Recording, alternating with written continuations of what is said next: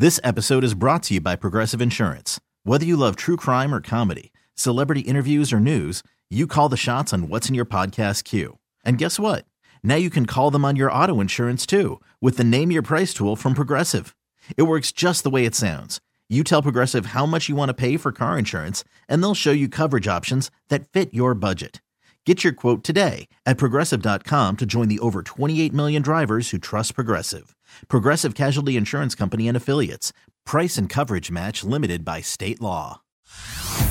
Hey everyone, Boomer Esiason here. The NFL draft is behind us and your favorite team is now gearing up for week number 1. The free Odyssey app puts you right in the middle of the pro football conversation with the biggest sports radio stations from across the country. The local voices who know your team the best, giving you their unfiltered takes on the current state of your squad. It's always football season right here on the free Odyssey app.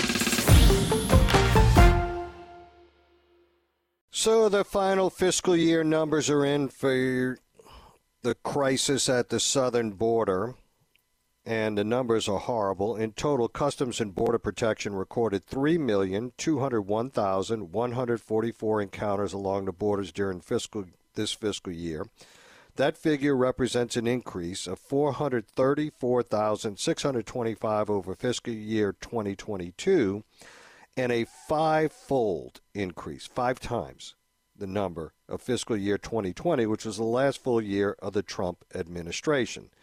September of 2023 set a new monthly record for illegal entries with 341,392 encounters. And here to talk to us about it is Mark Morgan, Senior Fellow at FAIR and former Acting Director of ICE and Customs and Border Protection. Mark, welcome to the show.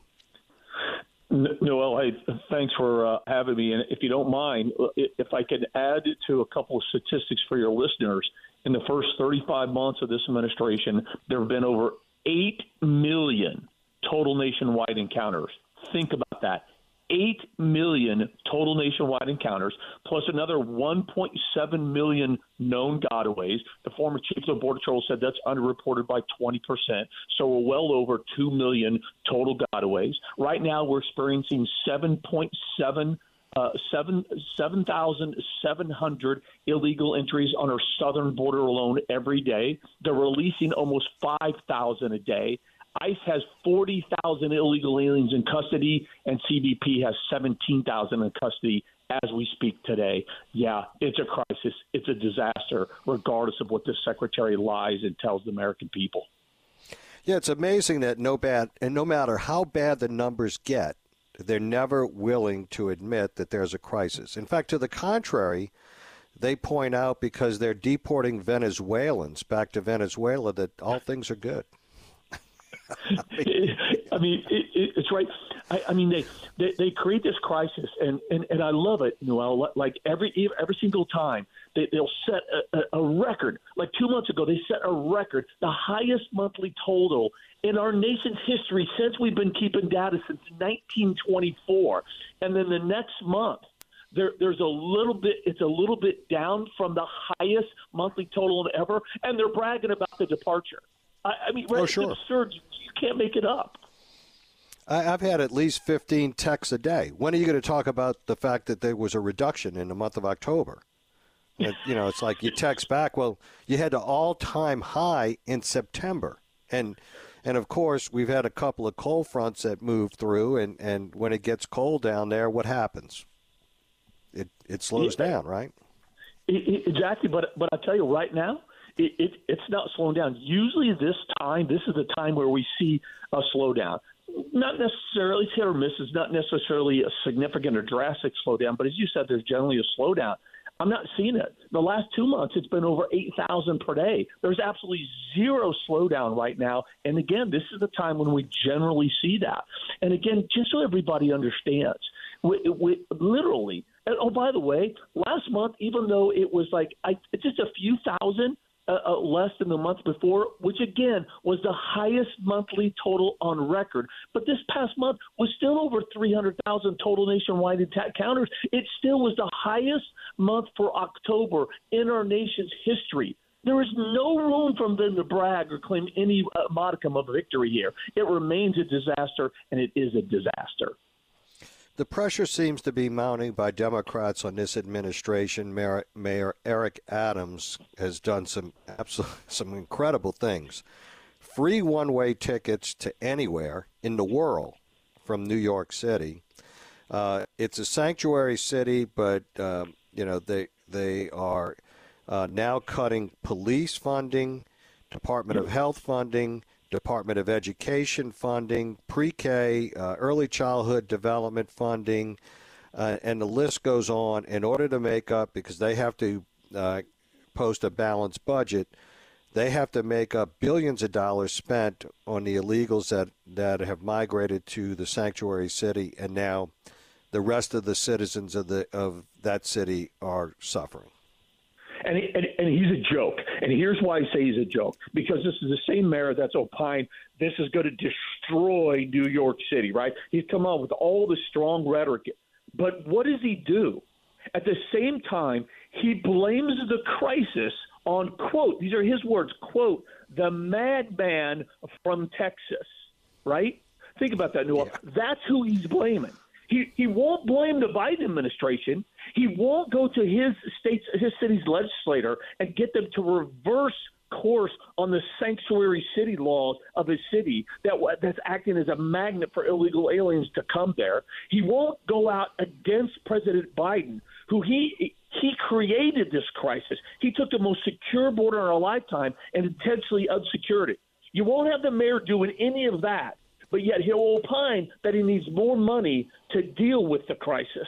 Rather than take the money and reverse course on our open border policies and secure the border to stop the crisis from coming, he wants more taxpayer money to deal with the crisis after it's already come here. It's absurd, and that's why I say he's a joke and he's not serious. In the state of Illinois, Springfield, the capital there, J.B. Pritzker sending money to Brandon Johnson, the progressive mayor there, in order to set up a gatekeeper model to be able to better analyze what resources they need to heap upon these individuals. This has just become a big money spend, and a lot of the folks finally, both in New York City and in Chicago, pushing back. In fact, his popularity, the mayor there, is dropping precipitously. Look, there's two very important things. The Federation for American Immigration Reform put out a study a few months ago talking about that literal money that it takes in certain categories, education, medical, other welfare benefits are going to illegal aliens. That's in excess of well over $180 billion, Noel. That 180 with a B, $billion just for that core group of services. Well, then Mark Green, the chairman of the House Homeland Security, just completed his fourth phase of a five-phase inquiry looking at the dereliction of duty for Secretary Mayorkas. And that fourth phase went above even what the FAIR research did and really talked about the total cost, right? The total cost of law enforcement. Like, for example, you mentioned New York. It's cost New York $700 million in overtime for NYPD just to deal with the illegal immigration process. And they took all that into consideration. Over $500 billion it was the total cost of illegal immigration that's being borne on the backs of U.S. taxpayers. $500 billion right now, Neil. This is absurd. It's unsustainable. And that's why we keep trying to educate the American people. They've got to force the reverse course in the open border policies.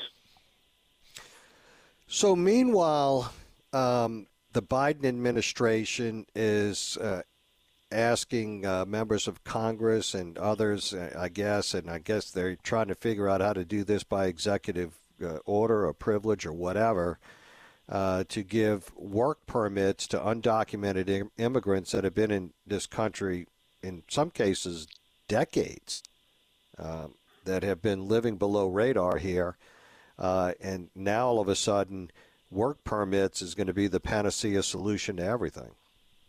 Correct, because that's the problem right now. When they're letting in, again, millions and millions of illegal aliens, everything is overwhelmed. So, and it's clearly it's not just about the border towns and city and states, right? So it's why we say every state is a border state. It's why you see the same issues playing out in Chicago and D.C. and New York and every other major metropolitan city, and including other smaller communities throughout the United States. Well, and this is a sincere problem. Part of the issue is when they get here illegally, there's a time period before they're actually allowed to work here legally as they're going through their asylum process. Well, what they're trying to do, again, instead of coming up with a strategy that we did under the Trump administration of deterrence, to deter those to come illegally and file false claims, all they're trying to do is make it easier on the back end. So their solution, rather than secure the border, rather than eliminate, deter, or reduce illegal migration, all they're trying to do is get better, more proficient at giving them a panacea of rewards and benefits quicker and more effectively on the back end after they've already been released in the United States. And then they feign why they don't understand why the numbers keep increasing. And we've seen the highest flow of illegal migration in our history's lifetime. Mark, help me out here, though, because there's a disconnect, or maybe I'm just ignorant of how this is going to ultimately work out. So a lot of folks who have been here and have for years undocumented, they don't avail themselves of a lot of social services because of the fear over the years of being deported, because they can't establish residency here. They've got nothing from an immigration perspective, right? What happens when you give them the work permit? Haven't you kind of waved the magic wand and a lot of these issues go away, and then they're actually in a better position to avail themselves of social programs and we here? Yes, that's exactly right. But what I would say, go ahead. I'm sorry. And then we get more upside down financially right now, and then they come out of the shadows of society in a much stronger way because we've actually kind of waved that magic wand and legitimized them.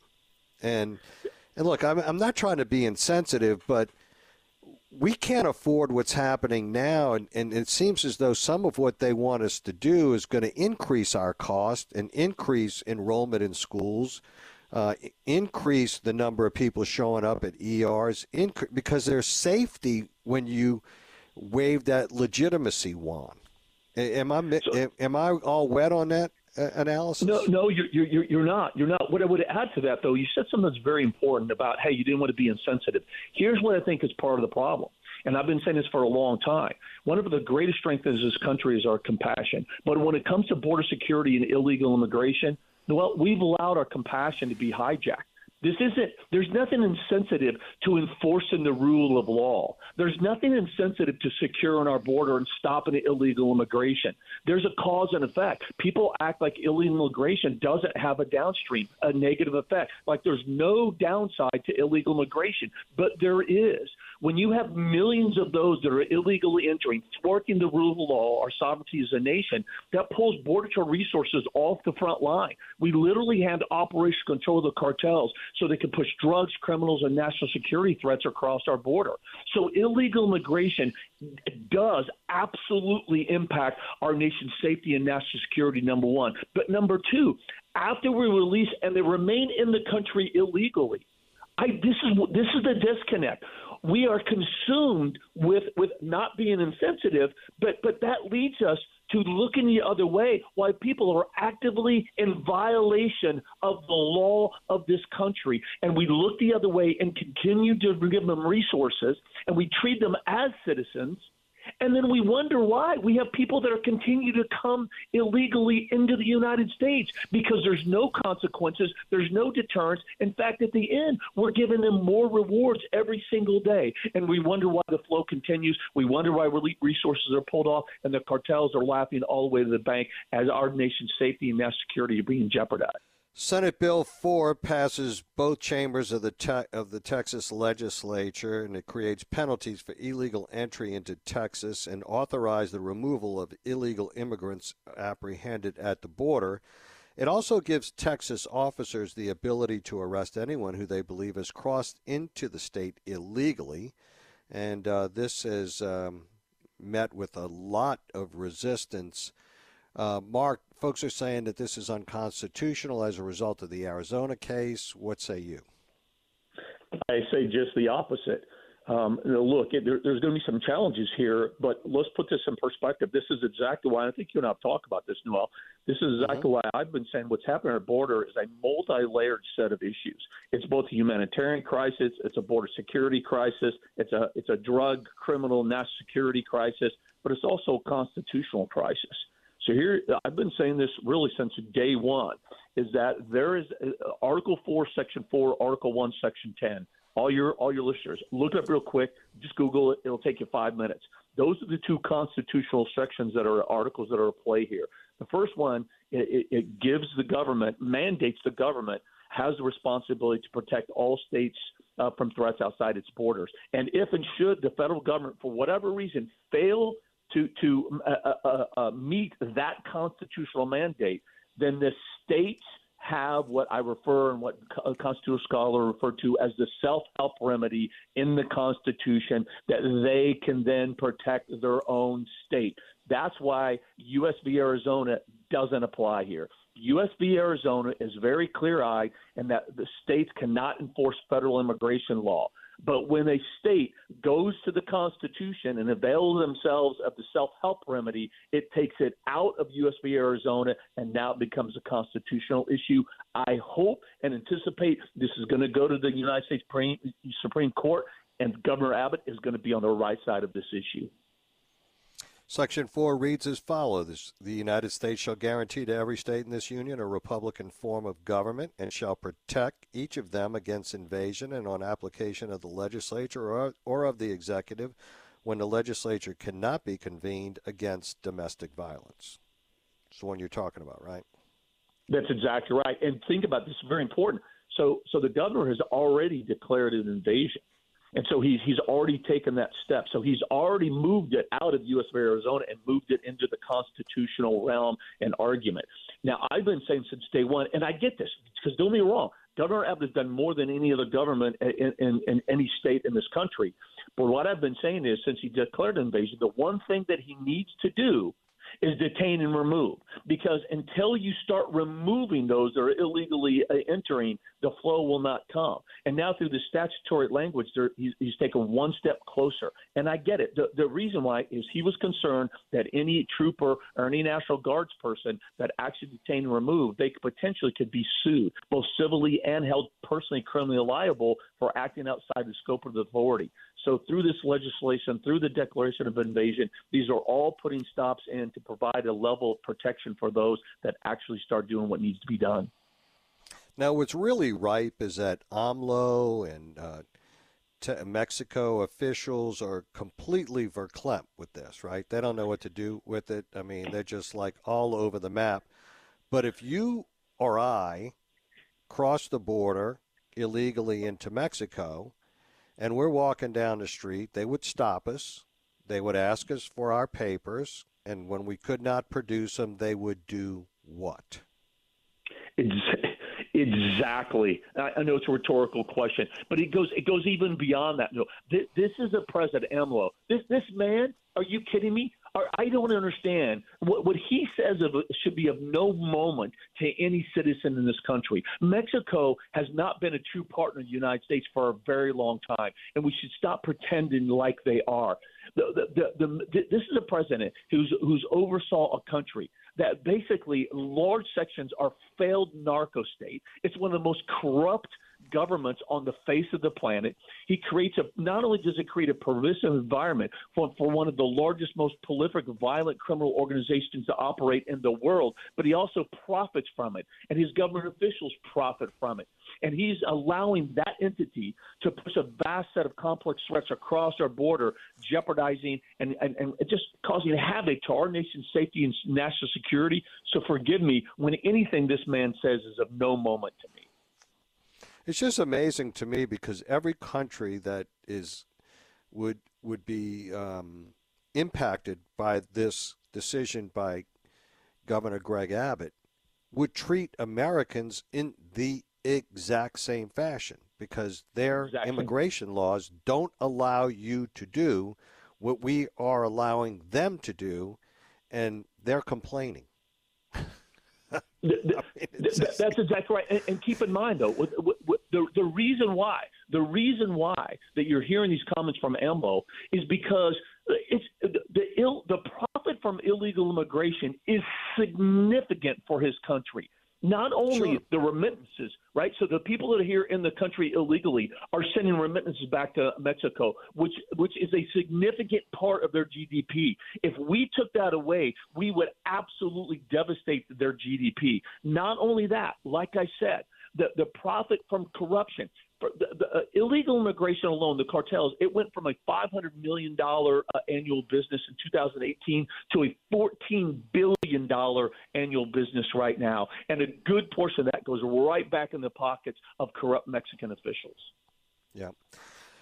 Well, I guess Abbott will sign that this week or maybe next week, and hopefully we'll see what's going to ultimately happen. We know that there's a bunch of activist groups waiting in the wings in order to try and file lawsuits in order to stop this from moving forward, and maybe we'll see this move through the courts and get resolved one way finally. Obviously a lot of these questions have not been resolved just yet. Mark Morgan, thank you so much for joining us. Appreciate your time, your insight. Have a great Thanksgiving vacation. Appreciate it, sir. You too. Thank you. All righty, folks, that's Mark Morgan, Senior Fellow with FAIR and former Acting Director of ICE and Customs and Border Protection. We'll be right back after the break. 504-260-1870. Joe Giarrusso joins us. He is a council member, New Orleans District A. We'll get the latest on the Wisner Trust. Stay with us, folks. Worried about letting someone else pick out the perfect avocado for your perfect impress them on the third date guacamole? Well, good thing Instacart shoppers are as picky as you are. They find ripe avocados like it's their guac on the line. They are milk expiration date detectives. They bag eggs like the 12 precious pieces of cargo they are. So let Instacart shoppers overthink your groceries so that you can overthink what you'll wear on that third date. Download the Instacart app to get free delivery on your first 3 orders while supplies last. Minimum $10 per order. Additional terms apply. Hey everyone, Boomer Esiason here. The NFL Draft is behind us and your favorite team is now gearing up for week number 1. The free Odyssey app puts you right in the middle of the pro football conversation with the biggest sports radio stations from across the country. The local voices who know your team the best, giving you their unfiltered takes on the current state of your squad. It's always football season right here on the free Odyssey app. Welcome back, folks. Joe Giarrusso, New Orleans City Council member, District A, joins us for the latest on the Wisner Trust lawsuit. Joe, welcome to the show. Thanks, Noel. So, Joe, I know that the district court ruled in favor of the position held by the city council. The appellate court overruled. Is that correct? And now it's on its way to the Supreme. And now the Supreme Court has just granted writs. That's correct. So if I can, I want to take a step back and maybe give a little history of what's happened here so everybody can understand how important this is. In 1914, Edward Wisner left 50,000 acres of land in trust in Jefferson Parish, St. John the Baptist Parish, and Lafourche Parish, with the city being the primary beneficiary, and to receive all of the trust assets 100 years later, so in 2014. And then ultimately, without going through all of the history and boring your listeners, the beneficiaries got spread out to include Charity Hospital, who has a small percentage, LSU, Tulane, Salvation Army, and the city, which owns about 35% of the beneficiary as a beneficiary, and then the heirs themselves got 40% of what happened that was remaining from their role as a beneficiary. In 2014, the trust expired. the city litigated that the trust expired, and as you said, the Intermediate Appellate Court, the Fourth Circuit, ruled that the trust expired in 2014. I think over the next several years, the city thought about and tried to work on how to wind down the trust, that is, put everything back into the city. And at some point in 2020, the mayor entered into something called a ratification agreement that essentially said, forget about the trust being dead, even though it's been dead for 6 years now. We want to maintain this beneficiary status I just laid out forever and ever. And that really was a problem because we view all of the assets, the 50,000 acres of land, now 38,000 acres, belonging to the city. And it's important because one of the crown jewels of this is Port Fourchon, where oil and gas is treated, and it has a significant value if marketed correctly. So rather than having a 35% piece of the pie, we really view that the city should have the full 100%. So after trying to work this out and not being able to reach an agreement with the city, the council sued the beneficiaries and the mayor as the trustee, and LSU and Tulane Salvation Army sort of in a nominal capacity, and said, we believe that we're entitled to 100% and that this purported ratification extension is what's called an absolute nullity, just meaning nobody could extend it, and very simply because just like a human being is dead, if a trust is dead, it can't be revived. And as you said in the lead-in, the district court agreed with us about the fact that we had the right to bring the suit. The heirs claimed that the council did not have the capacity to bring the suit. And so for your listeners, what does capacity mean? Well, think about if you're a child, you can't bring a lawsuit. You don't have the capacity to do that. So your parents have to bring a lawsuit on your behalf. And same thing true if somebody has a mental challenge, they may have somebody else bring a lawsuit on their behalf. And the same thing is true for corporations, limited liability companies. They have capacity to bring the suit. Well, the heirs claim the council did not have that capacity. The trial court agreed with us that, of course, the council has sued and been sued for years. In a very strange opinion, the Fourth Circuit, the intermediate court, said, no, the council does not have capacity to exist separately from the mayor, that collectively were the city. Now, Noel, without trying to get, again, too much into the details here, the decision doesn't make sense because the council, first of all, is responsible for passing ordinances and making sure the budget gets appropriated and passing laws. So how can you not have capacity to do that? We also have the ability specifically in the charter to hire our own counsel separate and apart from the mayor. So how, again, can you have a capacity to hire a lawyer, but you can't be represented? That doesn't make any sense. And, of course, as the public has seen us do lately, we've started and initiated investigations and had subpoenas. So this argument that we don't have capacity just doesn't make sense. So we took the issue up to the Supreme Court. All 7 justices signed on, as you point out, granting the writ. And without obviously trying to foresee what is going to happen, if the Supreme Court disagreed with our position, the very simple thing would have been to just deny our appeal and say the Fourth Circuit is right. They did not do that, so we're waiting to see what the results are. And, of course, we're going to put our arguments forth both in briefing and at oral argument that the trust is dead.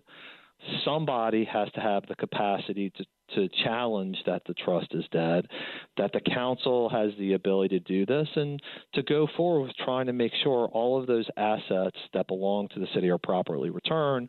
35% of something isn't bad, but 100% is obviously much better. Absolutely. Joe, I don't know if I've ever asked you this before, but the ultimate agreement that was entered into by Mayor LaToya Cantrell, the heirs, and all others, no public hearing, no meeting, no public meeting, done behind closed doors. Was that confected in writing, or is it just a continuation of what existed prior to that meeting? There is, as I understand it, there is an actual written agreement, and in fact, it was I reviewed it at some point, and I will tell you, I have the petition open. It's attached as Exhibit C, so I did not see it until much later after the fact, and in fact, that's what spurred all of this happening, is us learning later down the road and not in real time that this happened. So it was much after the fact would have been the first time I saw the ratification agreement. So was there anything fundamentally different in that agreement than what had been the practice beforehand? There wasn't anything that was fundamentally different, except for what our view is the most fundamental disagreement of all, which is the trust died.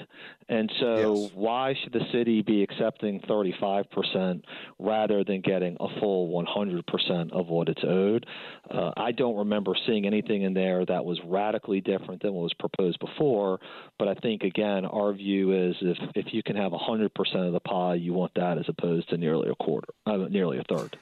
And as I recall, just for the benefit of the listening audience, it's clear in the city charter that the mayor does not have the authority without council approval to enter into such of a set agreement.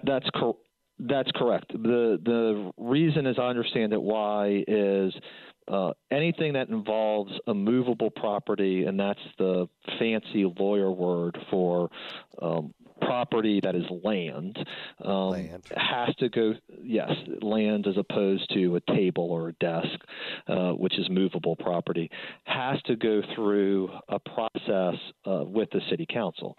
So in other words, to alienate, dispose, do something with that property, the council has to participate, and that did not happen. And I think the other really most fundamental thing for us is it's one thing to argue about, did the trust expire, did the trust not expire? That question's been answered. The trust expired in 2014. So why do we want to artificially extend its terms on a favorable basis for many people who don't even live in the city, who aren't paying property tax on this, when in fact this whole asset really belongs to the city of New Orleans, and it's a valuable one at that.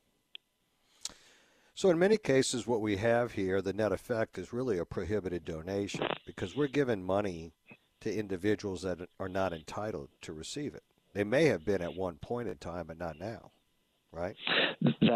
That's exactly right. And we could no more give away City Hall to somebody than we could give away this type of asset that is valuable. And again, what we want to do is, I don't think any of us knows exactly the value without evaluation, knows exactly what should be done with it. Should we continue to lease it? Should we sell it?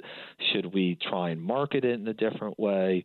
But what just makes the most sense fundamentally is if it's generating, let's just pick a number, between $8 and $12 million a year in income, why do we only want 35% of that? There are so many needs in the city where we can be putting the money to something differently and not having it go to, as you said, a prohibited donation to a third party. It should be for the city and for our residents instead.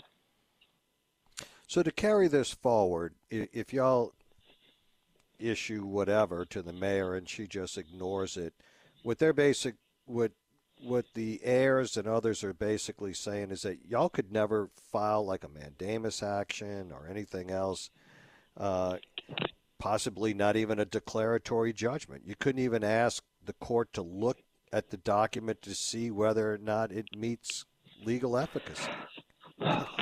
So y'all would have less rights as elected leaders of the council.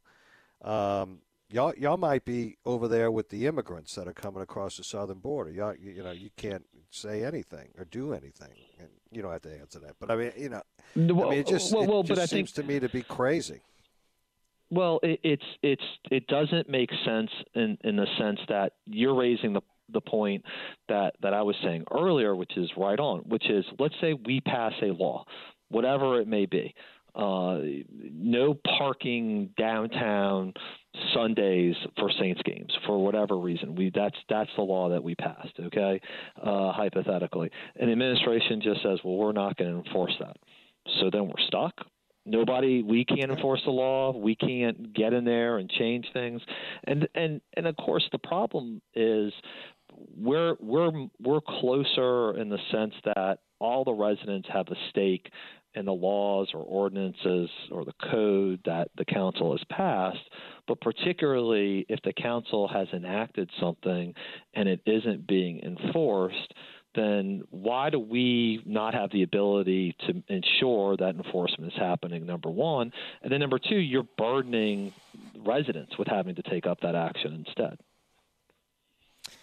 And the appellant's briefs are due on December 11th, the respondents on January 2nd, so it looks like there's time already set, and this is moving forward. It's moving forward. We're ready to put this to bed and make sure, hopefully, the people of New Orleans get what they deserve. Joe, thank you so much for joining us to provide the update. We know you're busy. Please have a safe and a wonderful Thanksgiving holiday season with you and your family. Same to everybody, and to you and to everybody listening. Take care. All righty, Joe. Thank you so much. That's Joe Giarrusso, Council Member, District A, New Orleans City Council. We will be right back. Stay with us, folks. Folks, every Monday at 4, it's time to second guess with Bobby Hebert and Mike Detillier at the Silver Slipper Casino. 7 games remain for the 5-5 Saints at stake their claim. We'll be right back. Hey, Rob Bradford here. I have set out on a mission with my good friends at FanDuel to prove what I have known for some time. Baseball isn't boring. Now I have a daily podcast to prove it with some of the most notable people in the baseball world, screaming baseball isn't boring from the mountaintops, or at least agreeing to come on our show. Players, managers, GMs, and yes, even the commissioner of baseball, Rob Manfred. It has been a constant wave of baseball's most powerful voices. So join the revolution. Subscribe and soak in Baseball Isn't Boring. Listen on your Odyssey app or wherever you get your podcasts. You'll be glad you did.